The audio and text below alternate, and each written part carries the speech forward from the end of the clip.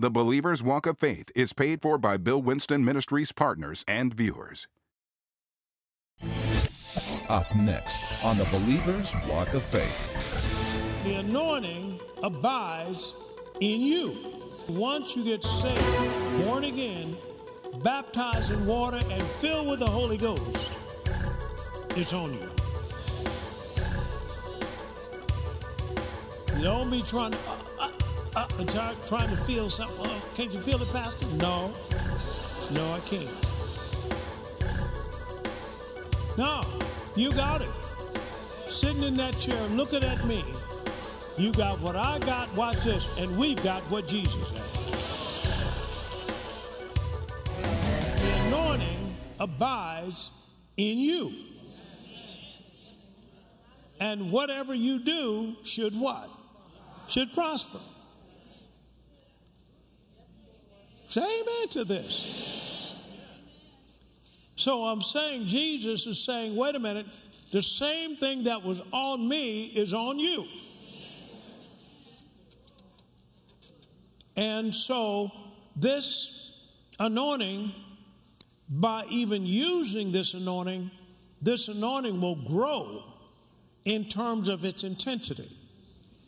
But it comes by use. Somebody's got to use it. Now, this anointing must flow through you.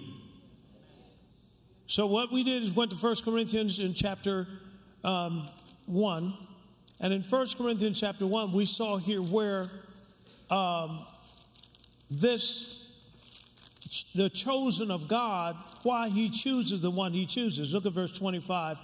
Because the foolishness of God is wiser than men, and the weakness of God is stronger than men. For you see your calling, brethren, that not many wise men after the flesh, not many mighty, not many noble are called. But God has chosen the what? Foolish things of the world to confound the wise, and God has chosen the weak things of the world to confound the things that are mighty, which are mighty, and base things of the world, and things which are despised has God chosen, yea, the things which are not, to bring to naught the things that are. Why? So that no flesh, come on, help me now, shall glory in his presence. So what am I saying here? God is choosing people who are not people who self-acclaim themselves as strong. In other words, they are people who God can work with, who has made room for his strength to work through them. And through it, they'll never be defeated.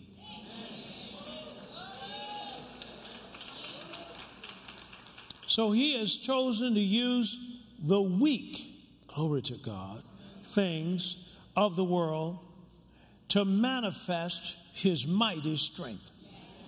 Isn't that good? Now, if you look over to 2 Corinthians, in 2 Corinthians chapter 12, you'll see here with Apostle Paul, verse 7, he said, lest I should be exalted above the measure through the abundance of revelations, there was given to me a thorn in the flesh. Now, it didn't come from God, it came from the devil. The messenger of Satan to buffet me, lest I should be exalted above measure. Now, that's buffet, that's not buffet. Buffet me, okay? Verse 8, for this thing I besought the Lord thrice, that it might depart from me. And he said to me, my what? My grace is sufficient for thee, for my strength is made perfect in thy weakness. Most gladly, therefore, will I rather glory in my infirmities. Infirmities there does not mean sickness or disease. It means weakness. Infirmities, that the power of Christ may rest upon me. Now let's look at verse 9 in the CEV translation and just see what it says. Look what it says here. But he replied, my gift of Undeserved grace is all you need. My power is strongest when you are what? Weak. So if Christ keeps giving me his power, I will gladly brag about how weak I am.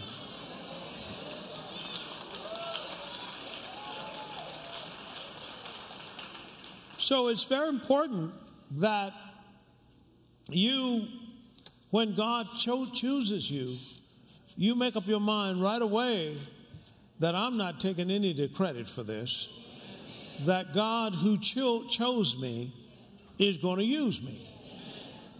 Another one we saw is when David came in. Let's go back there one more time, 1 Samuel chapter 17. And this is when, 16, pardon me. And this is when God was choosing David. The prophet Samuel came to the house of Jesse. And Jesse had some sons, I think 8 sons. And so he said, I'm coming here to anoint someone at your house. Well, that made Jesse feel real good. Praise God. I must have been doing something right. Somebody's coming to anoint my boys. Well, all 7 of them, I think he had 8 total, well, all the others except David passed before Samuel. God said, these are not the ones. Now, I got a feeling one of the reasons why he chose David is because David knew he couldn't do something, in the natural. And that he would be one that would give God all the glory. See? And so here, he asked a very important question, verse 11, and Samuel said to Jesse, are here all your children? So you have to ask the right question sometimes, because other than that, David would have been out there keeping sheep today. So what happened is he asked the question. He said, yeah, I got one more.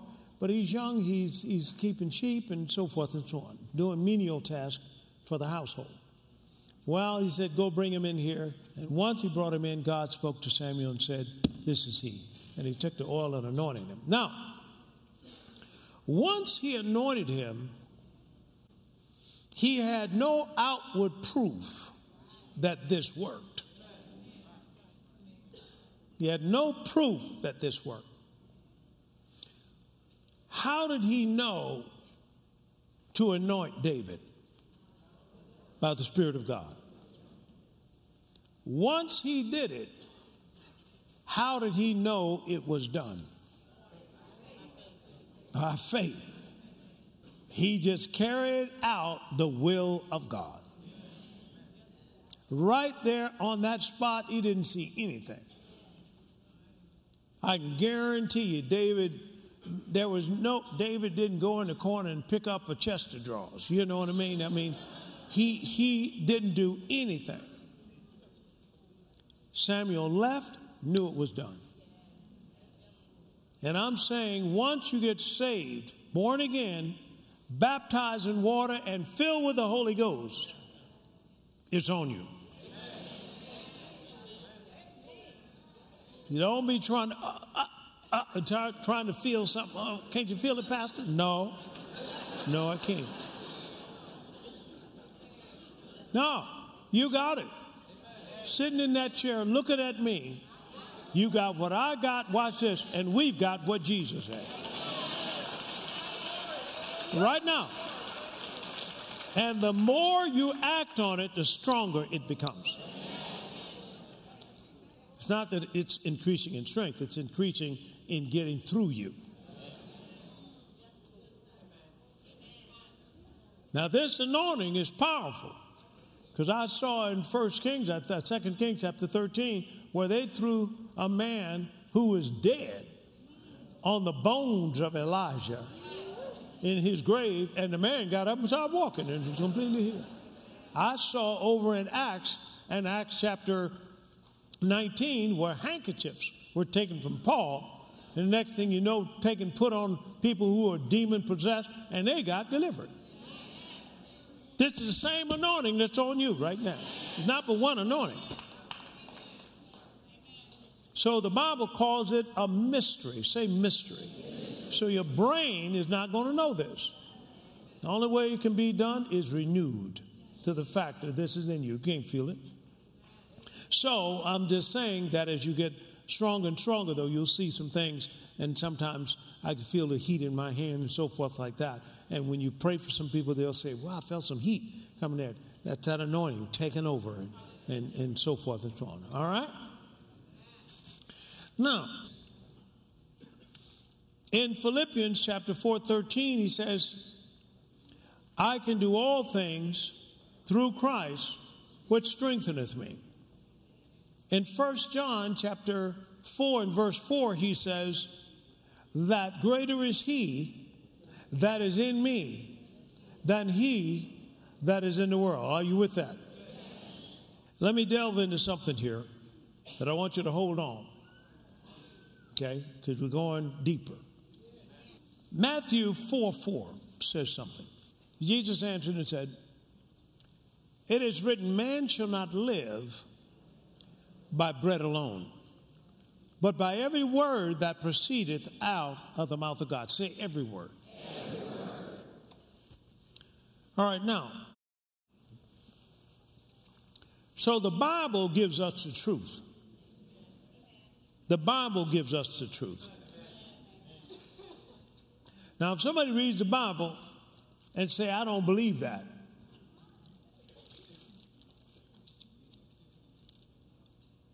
the Bible says, let God be true and every man be a liar. That's found in Romans chapter 3 and verse 4, I think it is.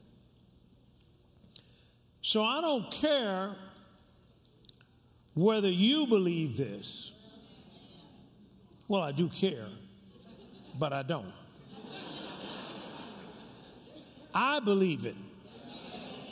Watch this. And God believes it.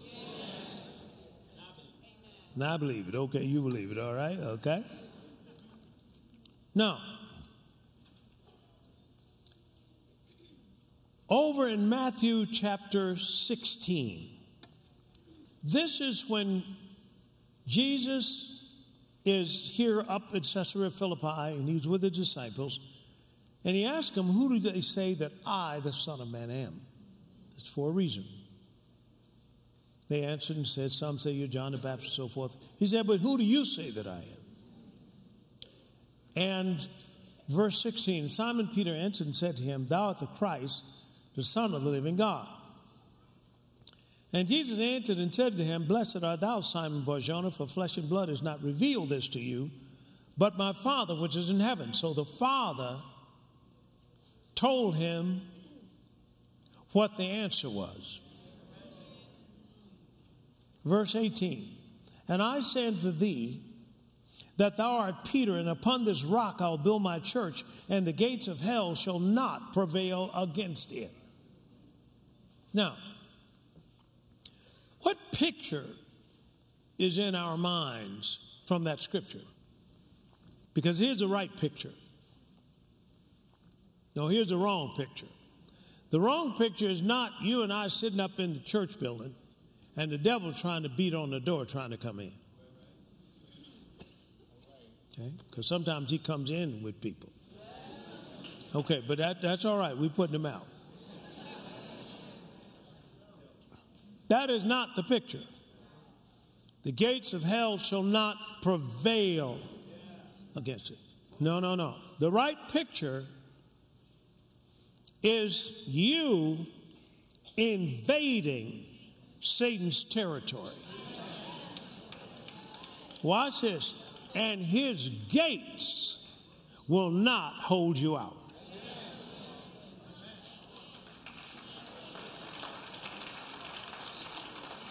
Gates often symbolize a seat of authority. It won't hold you out. It won't hold you out. So, this is what he said. And then he said this in the next verse. In verse 19. He said, and I will give unto you the keys of the kingdom of heaven. And whatever you shall bind on earth shall be bound in heaven. And whatever you shall loose on earth shall be loosed in heaven. Now let's look at another translation of that. Let's try the CEV translation again. I will give you the keys to the kingdom of heaven, and God in heaven will allow whatever you'll allow on earth. But he will not allow anything you don't allow.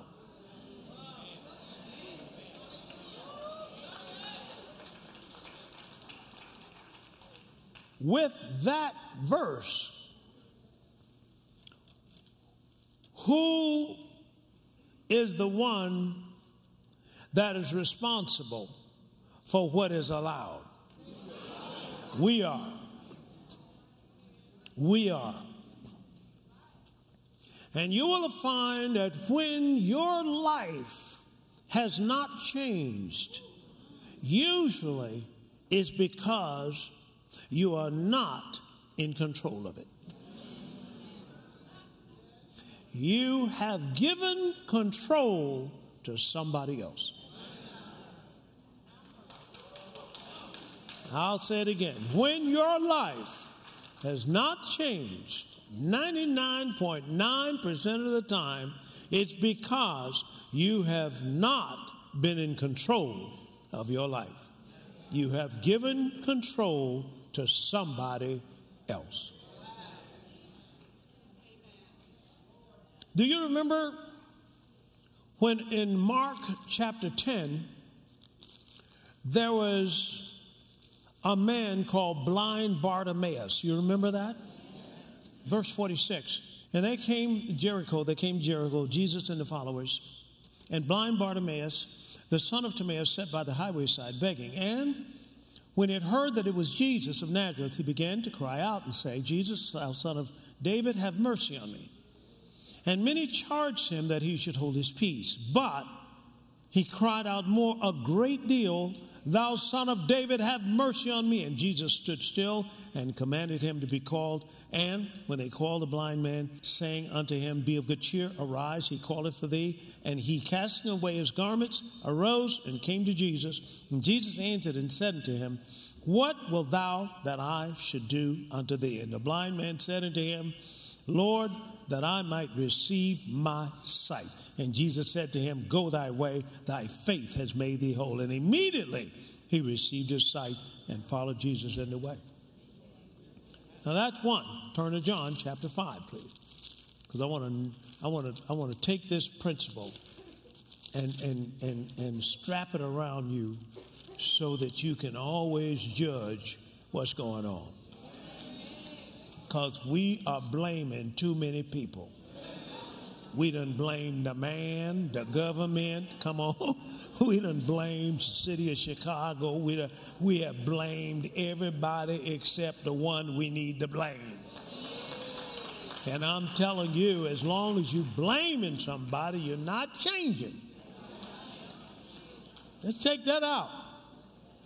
Well, they call so. Well, fine. Then let's go on, and now it's up to you. I won't read all of this. Here's a man, and this John chapter 5, this man was sitting beside the pool of Bethesda, and, you know, every now and then the angel came and stirred up the water, and whoever jumped in was healed. In verse 5, and a certain man was there, had an infirmity 38 years. Jesus saw him lie and knew that he had a long time been in this case. And he said to him, will thou be made whole? And the impotent man began to blame somebody. Well, I have no man, and the government didn't send me my check on Saturday, and so forth and so on. You can always tell when you're blaming somebody, you never move. Try to move and blame. Now, I'm not saying somebody didn't do something. I'm just saying if you get in a certain frame of mind, then nothing changes. See, when you change, it's because you believe differently. When you blame somebody, it sends a signal to your subconscious that you have nothing to fix. You have nothing to fix. And your subconscious does not change. Because it's got to have a reason to change. So I want to read that verse again because it's very strong. CEV translation of Matthew chapter 16, 19. I will give you the keys of the kingdom of heaven, and God in heaven will allow whatever you allow on earth. But he will not allow anything you don't allow. That's in your finances, come on, in your body, come on, in your house, come on, in your business, in whatever it is. And I said, man, that's powerful. But faith calls for you to be responsible. And so you have to be. That's the fight of faith. And a lot of times we try to put it on somebody else. Now, I'm not saying that somebody didn't do something, but I'm just saying I had to get over it. I remember when I was at IBM and I was joining, and I was coming out of flying fighters for the military now, and fighter pilots think they all that in a bag of chips. And so what happened was I came and I joined IBM, and so I went through the training just with flying colors, and I was, president of about 3 of the classes and so forth. So I was tall hog at the trough. And so what happened was now I'm kind of self, but cells wouldn't come. They wouldn't come, see. They would not come. And first month didn't come. Now, they cut my salary in half because I'm expected to make the rest up on commission. But when they cut that thing in half, boy, you can feel that thing.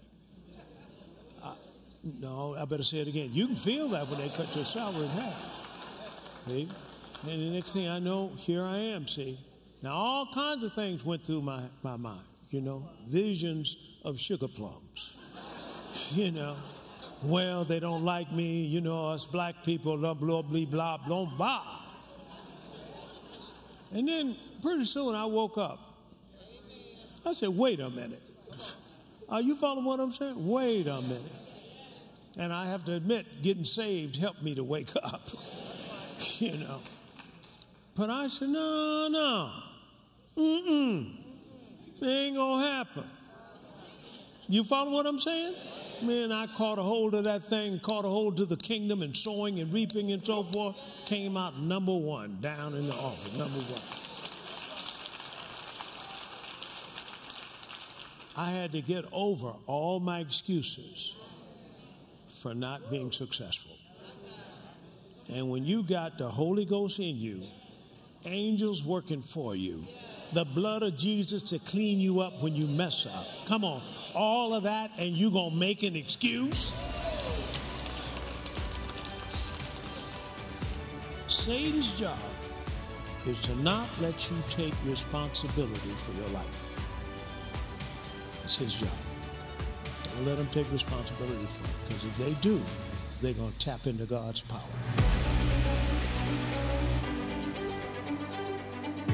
Well, I trust that you were blessed by today's message. Now, this message of understanding the anointing is very, very key, very fundamental to a Christian's growth. Now, let me share with you a powerful point that came out in this teaching today. That once you get born again and filled with the Holy Ghost, the anointing not only is on you, but the anointing is in you. He comes to live in you. Christ himself comes in you.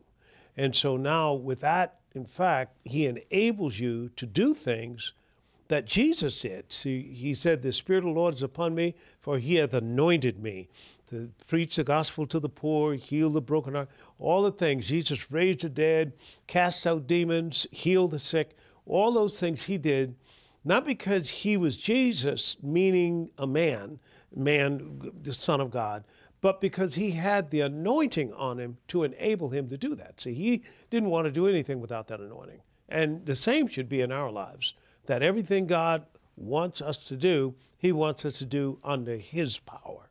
And so that anointing is available for anyone who has been born again and you filled with the Spirit. You have the anointing on you and in you. A man said this one time. He said, if you have $1 million in the Bank of New York, and you don't know you have it there all your life, you can die without it. Well, it's the same thing about the anointing.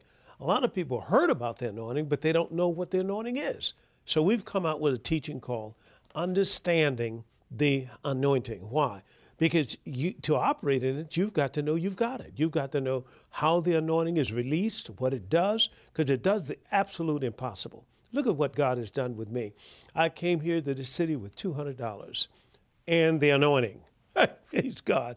Now, we're preaching to almost 1 billion people on a weekly basis. I'm talking about, look what God has done, even in the city of Chicago and other places. So he did it through the anointing. So I'm teaching you what the Holy Spirit has taught me. And he's now telling me to get you that anointing. Because first thing people say, well, I don't have enough schooling, or, I've been locked up and been incarcerated for 20 years, so forth. Doesn't make any difference. When you get born again, everything resets. When the anointing comes on you, the impossible can be done. Powerful teaching, understanding the anointing. Well, this is Bill Winston saying we love you and keep walking by faith. Today's series, Understanding the Anointing, is available on CD, MP3, DVD, or MP4. Let this dynamic teaching reveal to you how the burden-removing, yoke-destroying power of the anointing will flow in your life and equip you to do the greater works God has called you to do. Order this must-have series today. Well, hello. I have written a new book. It's called Revelation of Royalty. Now, this book was written because many Christians have not been receiving the divine inheritance because they really don't know their identity in Christ Jesus. They really don't know who they are. I'm talking about in the eyes of God, not talking about your relatives or the boss man or whatever, but who you are in the eyes of God, because your image affects everything. It affects how high you climb, it affects how rich you become, it affects all of that. And nobody really can affect that but you. Now, what we do is we allow other people to call us names or put us in certain positions, and we take on that identity. But God is telling you who you really are. He sees you as royalty. He sees you as one of his family. It is the richest and wealthiest family that has ever been known to mankind. You are in that family if you're born again. Now, this book will help you. It'll help you identify who you are, what you have, and how to get it.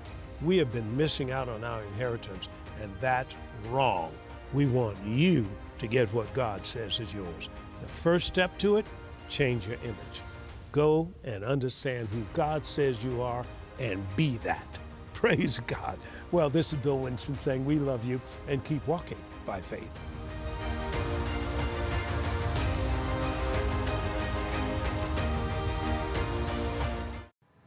The mission of Bill Winston Ministries is to preach the gospel of the kingdom throughout the world. Thank you, Bill Winston Ministry partners and viewers, for your continuous support of the Believer's Walk of Faith broadcast. The Believer's Walk of Faith is paid for by Bill Winston Ministries partners and viewers.